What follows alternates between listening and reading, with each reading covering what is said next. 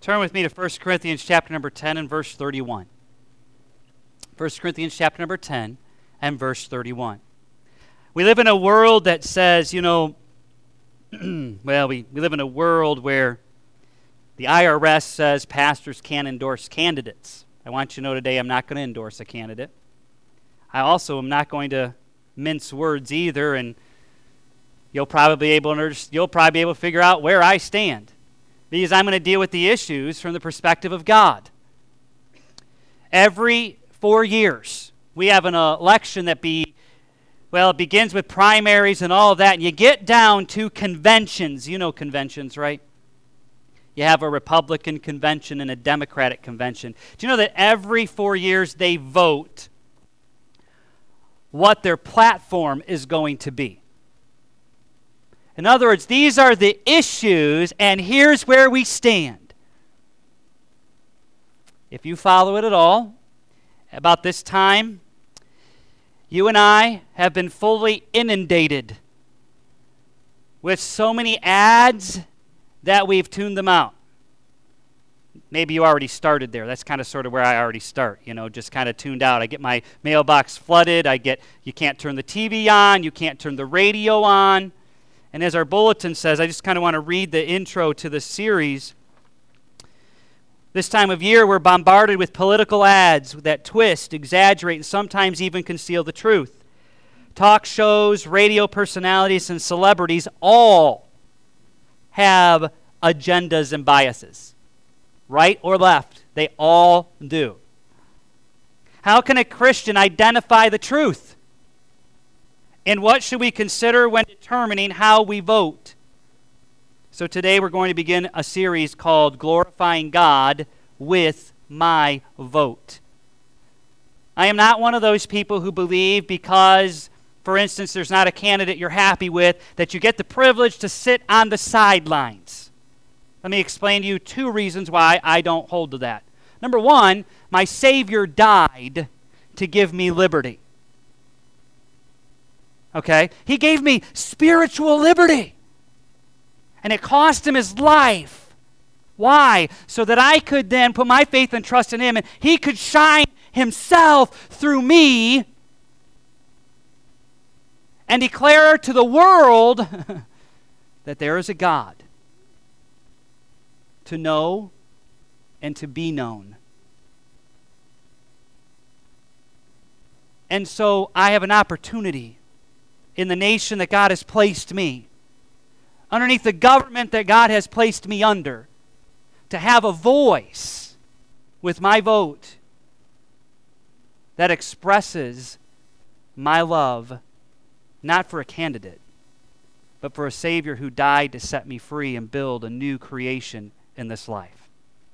Secondly, there are individuals who gave their lives to secure that right politically in this nation, in the history of this nation. Countless men and women sacrificed their lives on battlefields so we would have freedom to be able to go to a poll and cast a vote. Now you might say, Pastor, you don't get it.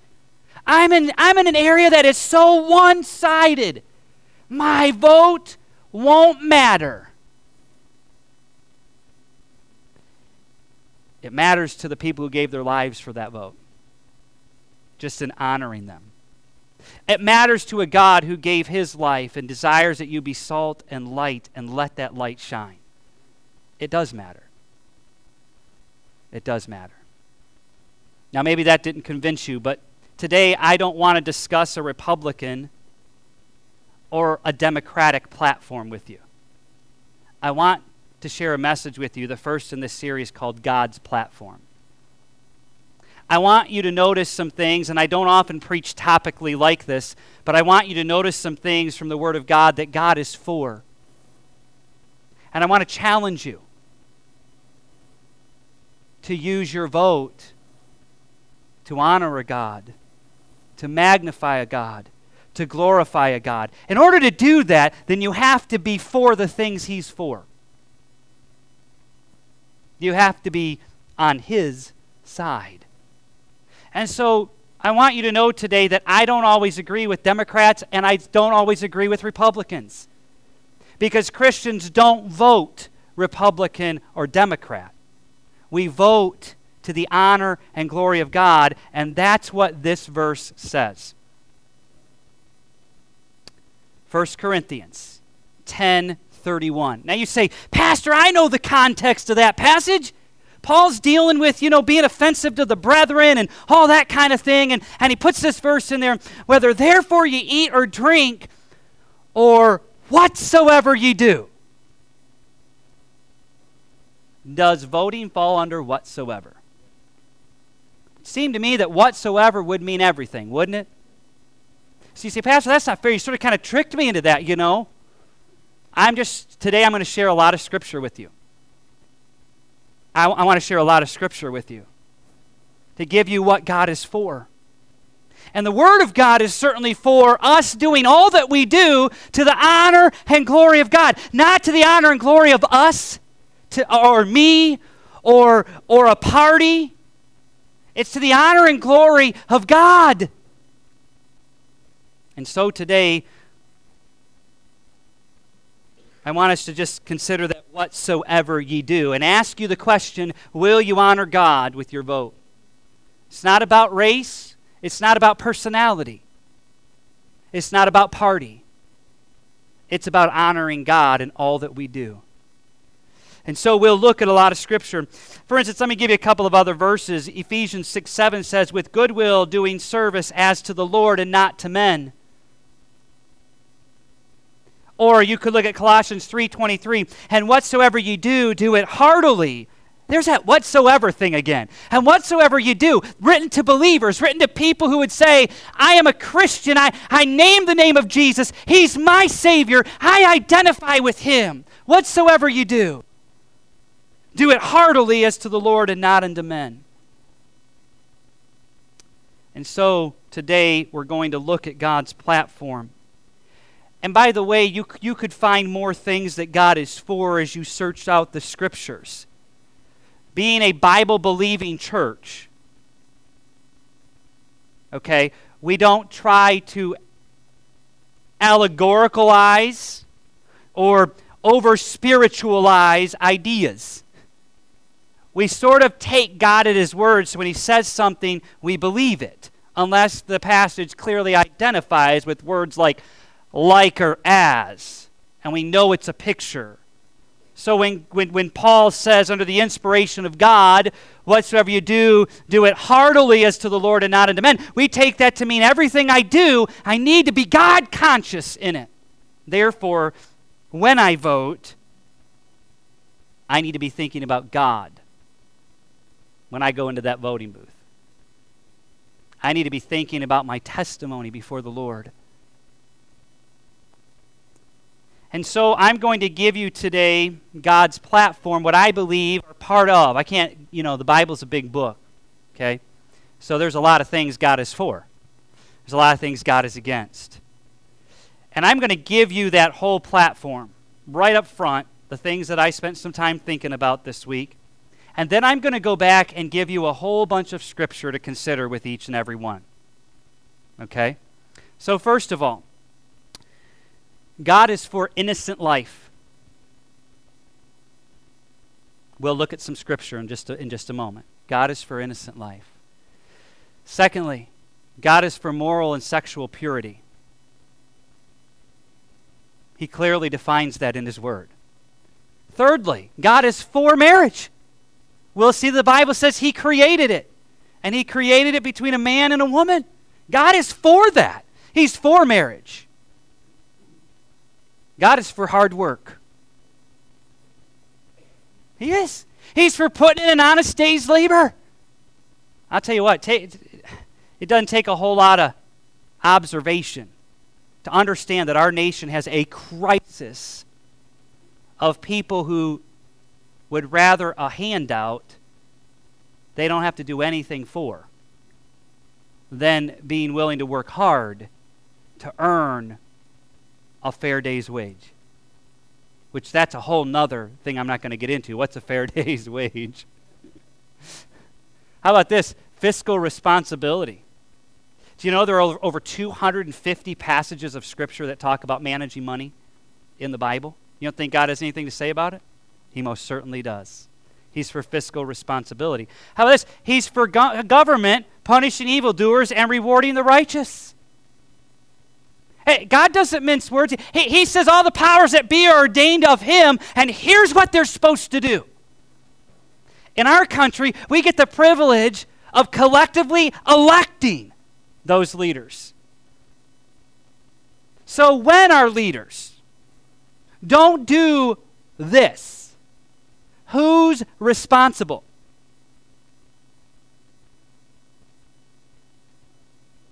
I think it's those of us who voted for them. You say, well, I didn't vote for those ones. I know. But collectively, we're responsible. This is why God is just in judging nations, especially this one. This is why we can't remain silent with the positions and beliefs and convictions that we hold to. We're to be taking the gospel, which goes into all the world. We're to take the gospel into the darkest corners of this nation, and we're to say, there is a God who does love you and sent His Son to die for you because your sin separates you from God. And the payment for that sin is judgment and the wrath of God. Some people will look at the Bible and they'll say, Pastor, when I look at the Bible, I've had people who weren't believers and people who were believers say this to me. When I look at the Bible, I see a God of wrath and judgment in the Old Testament. You know those passages where He told the Israelites to go in and utterly annihilate a nation. I just can't believe that. But then, boy, you get to the New Testament, and God's a God of grace. And God's a God of mercy. And God's a God of love. And you leave out 40 passages that say the wrath of God is upon those who are unrighteous. 40 times in the New Testament the Bible deals with that. That the wrath of God will be poured out on wickedness. I don't know about you, but when I hear that, I don't want to be in that category. I want to be in the righteous category. That means that there is right and there is wrong, correct? And that means we need to determine what is right and what is wrong. So how do we do that? It's amazing to me that the Bible answers that question for us in the book of Timothy. All Scripture is given by God, and it's profitable for doctrine, what is right. For doctrine. Right? What are some of the other things? Doctrine. What's that? Reproof. What is wrong? How about correction? How to get what's wrong right? And instruction. How about keeping it right? And so as Bible-believing Christians, we look to the Bible to tell us what is right and what is wrong, to tell us what God is for and what God is against. And you might be able to say, Pastor, but those are instructions for God's people, not for the world at large. Right, but we're taking a gospel to those people that says, listen, God does love you, and He has designed that sin, His justice demands that sin be punished, and you can either put your trust in Jesus Christ, who took that punishment for you, or pay for it yourself. And people can walk away. Listen, the truth stings. The Bible tells us that the wicked don't like the light because it exposes their deeds as evil. Yet we are the very ones responsible to take the light, to carry the light. So the world wants to say, silence those people who think they know what's right, and let's tolerate everybody's idea of right. The problem is, you don't have a room for a wrong there. And so God says, here's one of the roles of government, to punish evildoers and rewarding the righteous. Pastor, why'd you get into all that? Because in today's world, we have a government that can't decide what's right and what's wrong. They govern by expediency. Whatever the greatest pressure is. That's how they govern. But who elected them?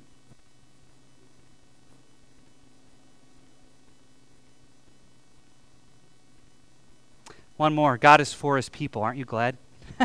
Let's go and look at some scriptures for each one of these together.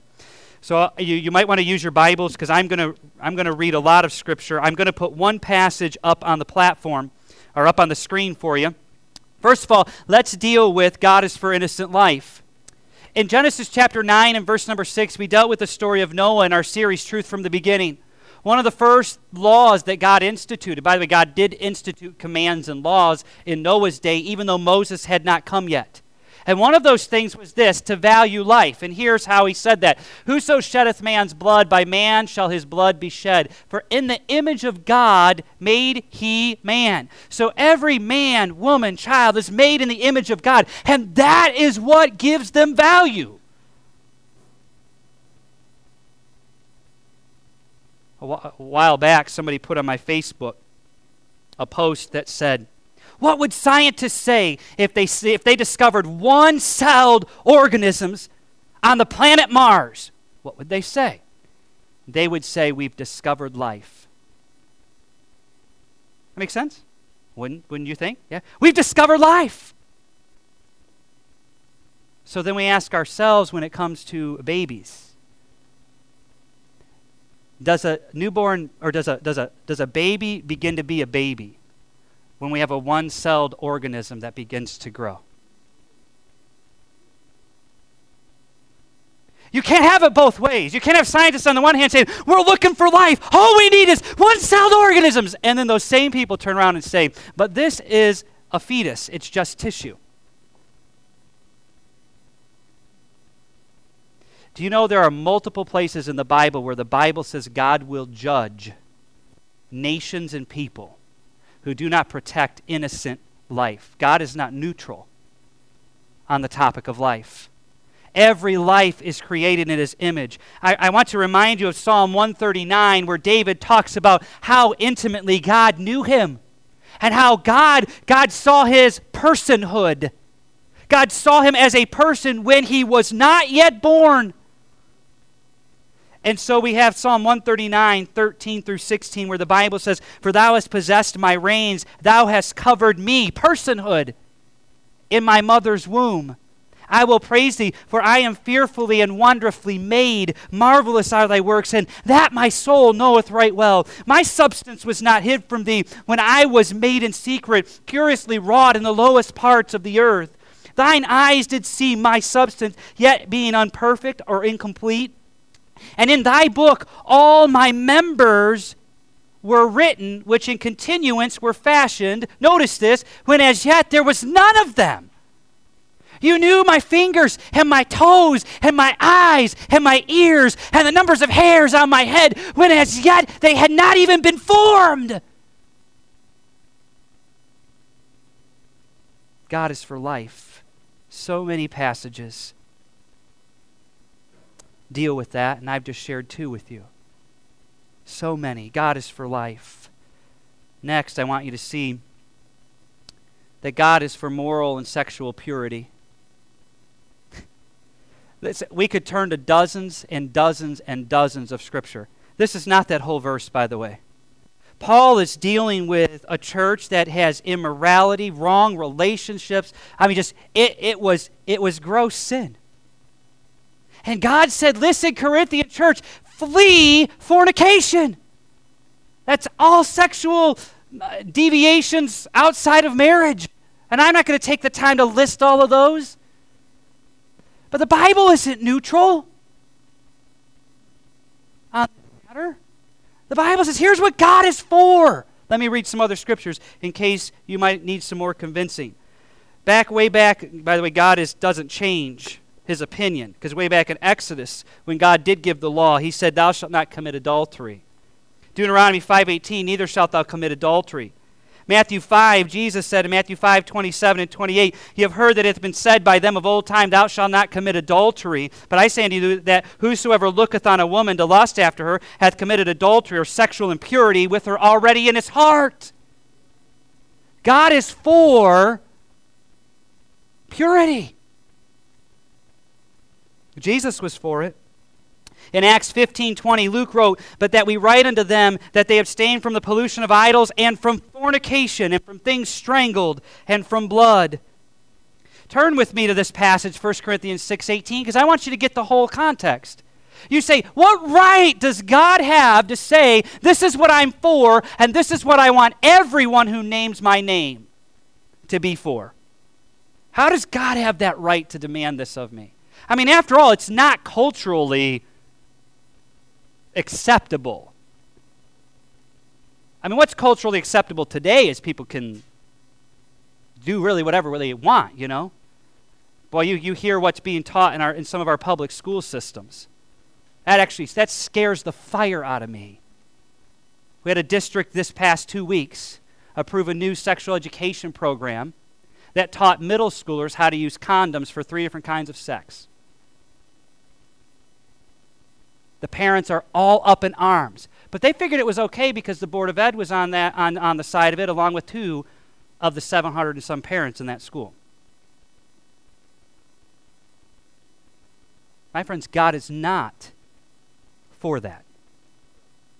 He's simply not. Educating people how to sin is not what God is for. So 1 Corinthians 6 and verse 18 through 20 give us the answer to that question. I ask, what right does God have to... By the way, God can do what God wants to do, right? He's God. But let me just give you a reason why. Verse 15 says, know ye not that your bodies are the members of Christ? We believe that when a person puts their faith and trust in Jesus Christ as their Savior, that the Spirit of God abides in that person. He comes and takes up residence in us. Verse 18, flee fornication. Every sin that a man doeth is without the body, but he that committeth fornication sinneth against his own body. And God didn't make you to satisfy that passion outside the bounds of marriage. And so when we sin against our own bodies. And by the way, here's verse 19 and 20. Here's the answer. What? Corinthians, don't you understand that your body is the temple of the Holy Ghost, which is in you, which ye have of God, and ye are not your own, for ye are bought with a price. Listen, when people first trust Jesus Christ as their Savior and they recognize, man, I am a sinner. I am separated from God. I have no hope. I'm going to face the wrath of God, but Jesus died for me. And I'm willing to repent of my sin and trust Him as my Savior. They don't always know till they get in the Word of God that God then says, because you're mine, here's what I want you to do. Because I've bought you with my own precious blood, shed on a cruel cross for you. And I rose again, victorious over sin, death, the grave. And I am offering you that same power and victory. You are mine. Your body, your soul, your spirit. You are mine.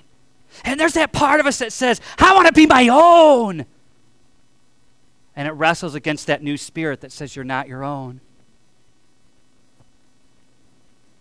Therefore, glorify God. By the way, we often want to fit somewhere, don't we? I think sometimes we need to adjust our wanter to want to fit in the best, greatest, most wonderful place in all the world, with God. How do we find our personhood and our identity there? Instead of looking at the neighbors or looking at Hollywood and wanting our marriages to be like Hollywood. Or not. A lot of them don't get married and don't stay married. There's so many scriptures about this. 1 Corinthians 7:2, nevertheless, to avoid fornication, let every man have his own wife, and every woman her own husband. 1 Corinthians 10:8, neither let us commit fornication as some of them committed and fell in one day 20 and 3,000. See, there's where God says, you know what, I'm going to deal with that sin. To the believer, he says, I am your Father who will chasten you out of love.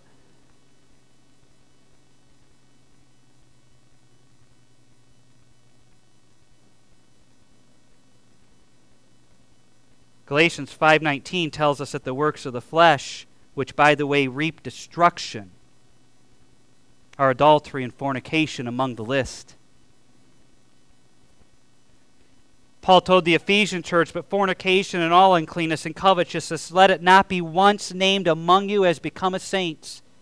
You say, well, Pastor, does it happen? Yes, it does. I'm glad 1 John 1:9 is in the Bible, that we can confess our sins and he's faithful and just to forgive us and to cleanse us. I'm going to stand in here guilty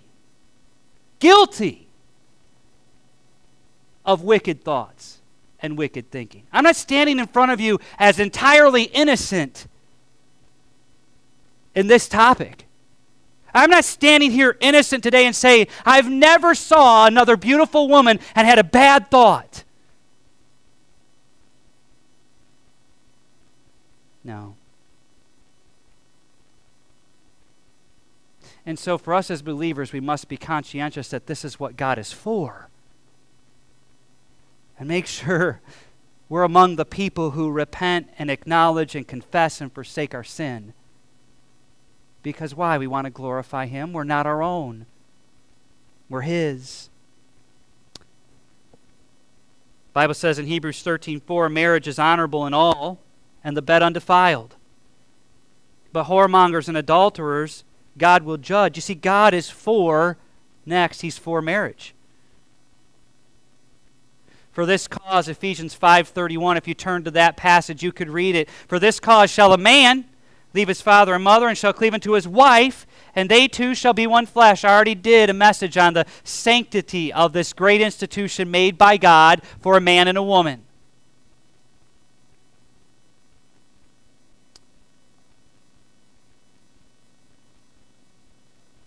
Unfortunately, we have a group seemingly to grow in popularity, at least growing in voice, that would tell us we can redefine this, that we can change this, that we as a society can decide what we want to do with something that God made. It's not ours to mess with. It's simply not ours. It's His. Marriage belongs to God. So when I go to the polls, I'm going to be going to vote for marriage between a man and a woman for life. That's what God's plan is. That's what He's for. It matters not that that doesn't always happen. It matters not what the divorce rate is when I deal with this issue. Because I'll hear people say to me, well, Pastor, haven't you seen the divorce rate? Marriage doesn't work. Well, guess what? Marriage does work when it's done God's way. When both parties take on their God-given role and understand, I'm doing this not for myself. I'm doing it for the glory of God. But when self comes in and it's about what I get out of my marriage, that's when you get in trouble. There is no other entity that's more stable for children to grow up in than in a home with a mother and father. You see, you don't get the whole story from the media. You don't get the stories like I read on Facebook recently of a young man who grew up in a home with two mommies and how confused he was in even knowing how to deal with relationships. And how so confused and everything his life was and all the persecution he went through. You don't hear that side. But I'll tell you what, you can go to hospitals and you can see individuals dying with AIDS and all kinds of sexually transmitted diseases who try to mess with marriage and mess with sexual and moral purity. Try to come up with some other way. Can't improve on God's plan. There are so many scriptures, once again, that deal with marriage. When Jesus said in Mark 10, 11, and 12, He saith unto them, whosoever shall put away his wife and marry another committeth adultery against her. And if a woman shall put away her husband and be married to another, she committeth adultery. Jesus was for strong marriages, for permanent marriages. That's what He's for. And I just simply want to say, I'm for that. I want to be for that. I want to be for what God is for. Whether or not I've sinned in one of these areas, because we have a God who forgives and restores, we can be for these things without having to say, I'm perfect in these things. I want to play for you. I think I'm going to try to play this for you. I don't know where it went, Kel. Little. I was going to play for you. The historic parties here in the United States adopted the sins of Romans 1 as their platform. This is a new day in our country. Parties which used to differ on economics now differ dramatically on issues that invade the realm of God's law and morality.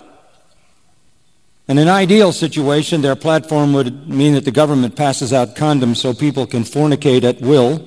For those who happen to get pregnant in the process, the platform advocates that you kill the baby at the will of the mother, up and including the 9th month. At the same time, it advocates homosexual marriage, which is an oxymoron, an utter impossibility, and a gross violation of the law of God. And then, to add to that, the murder of abortion, and then a platform originally leaving God out.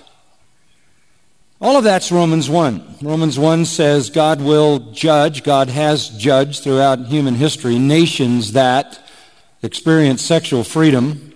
Romans chapter 1 lays that out clearly. The wrath of God is revealed from heaven against those who advocate sexual freedom, sexual conduct outside of marriage.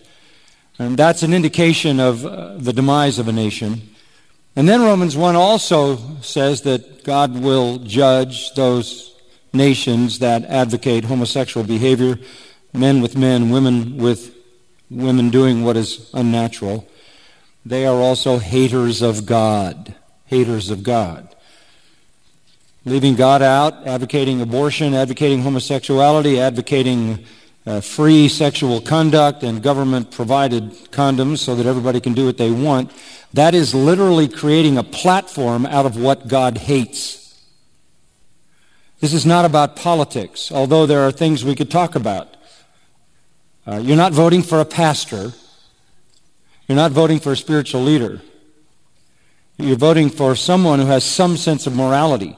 Since the Bible says that the role of government is to punish evildoers and protect the good, you better have somebody in power who understands what is good and what is evil. And if you think homosexuality, abortion, sexual freedom, hating God are not evil, then you better go back and check your Bible again.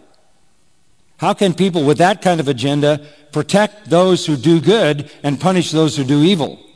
That's Romans 13's definition of the role of government. We could talk about foreign policy. Should we protect as many defenseless people from evil aggressors as possible? We could talk about economics. Is it right to get into irreparable debt? Is that responsibility? We could talk about that. We could talk about the economics of if you don't work, you don't eat, which is what the Bible says. But those things are not what concern me. I've seen something happen in these conventions that is just stunning. The adaptation of a Romans 1 platform. Sexual freedom, homosexuality on an equal level with marriage, the murder of infants, and the elimination of God. And by the way, I didn't like it any better when they put God back in because that's blasphemy. To connect God with that agenda is a horror. It's a horror. It's taking his name in vain. In fact, I don't think God should be in either agenda.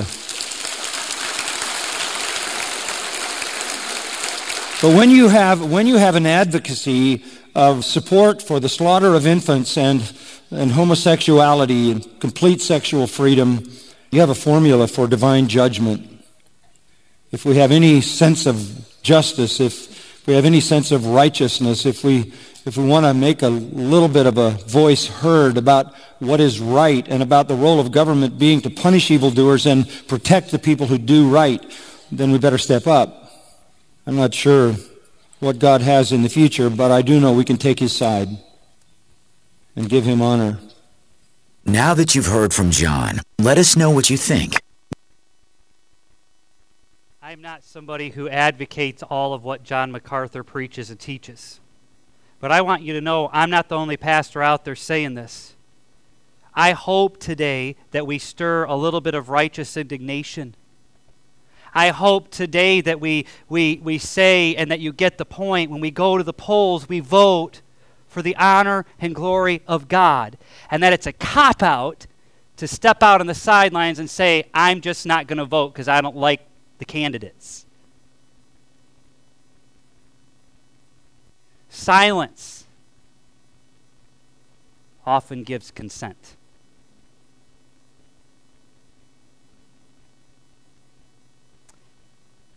We talked about God is for a hard day's work. John MacArthur pointed that verse out. There it is.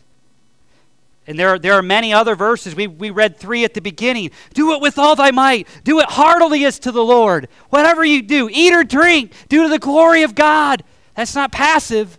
That's active. It's active. Work hard. Listen, Jesus told us a parable about 3 or 4 different people who agreed to work for like a penny. One worked all day, but that was the agreement, and got the penny. Another worked a short couple of hours and got the penny, but that was the agreement. Today we live in a society that says everybody's got to have everything equal. That's not what the Bible teaches. God's for hard work and for you getting what you agreed to get. It's for honoring contracts.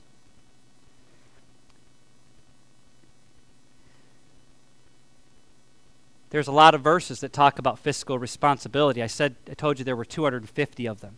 I just want to share this one with you. The rich ruleth over the poor.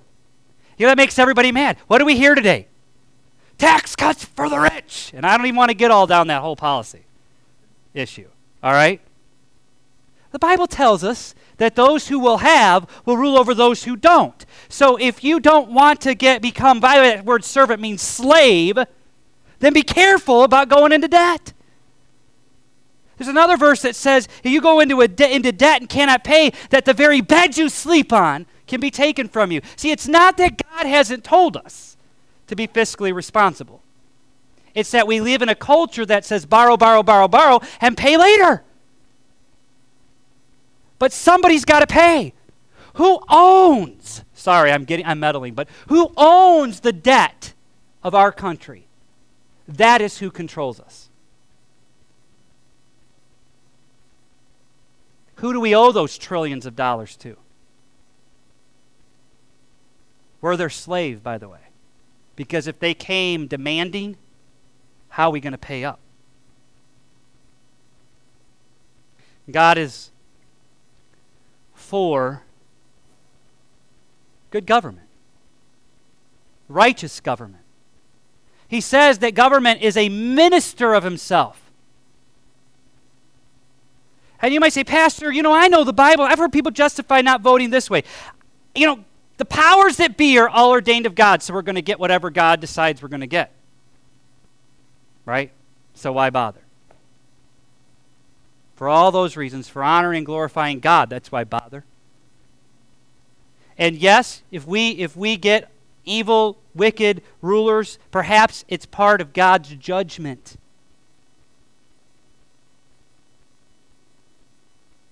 Because we're allowing ourselves to become silenced.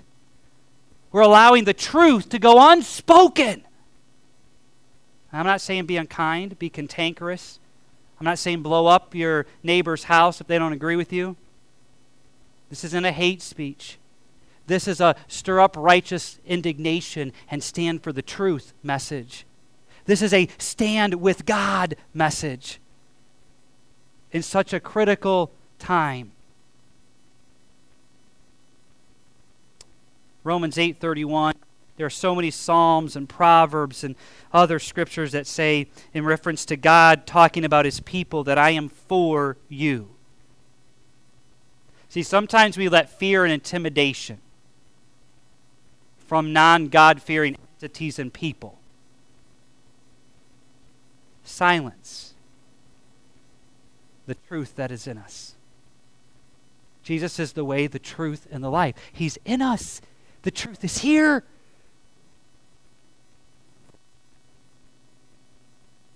God is for these things. I want to just close with this question. Will you honor God with your vote? The Bible says, blessed is the nation whose God is the Lord, the people whom he hath chosen for his own inheritance. Righteousness exalteth a nation, but sin is a reproach to any people, Proverbs 14:34. Will you honor God with your vote? But in order to answer that question, we have to ask another question. Will I honor God with my life? Will I honor God with the way I choose to live?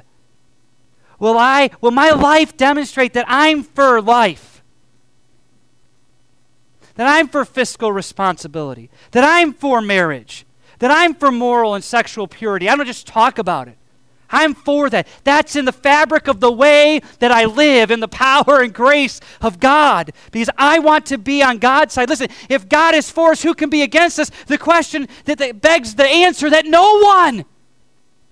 But sometimes the question's not, is God for me? He's for his people. The question is, are we for God? That's the question. Am I for God? So I ask you to ask yourself that question first before you go to the polls and glorify God with your vote. Father, I pray today that you would work in our hearts and lives.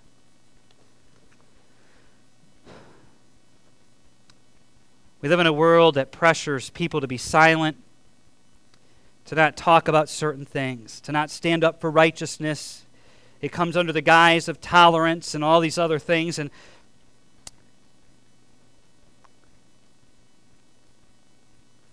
real love causes people to stand between others and destruction, and to say, if you walk this path, you will be destroyed. That's love. But today our world has said that's intolerant. Telling people that there's a right way to live and a right and a wrong way. Telling people there is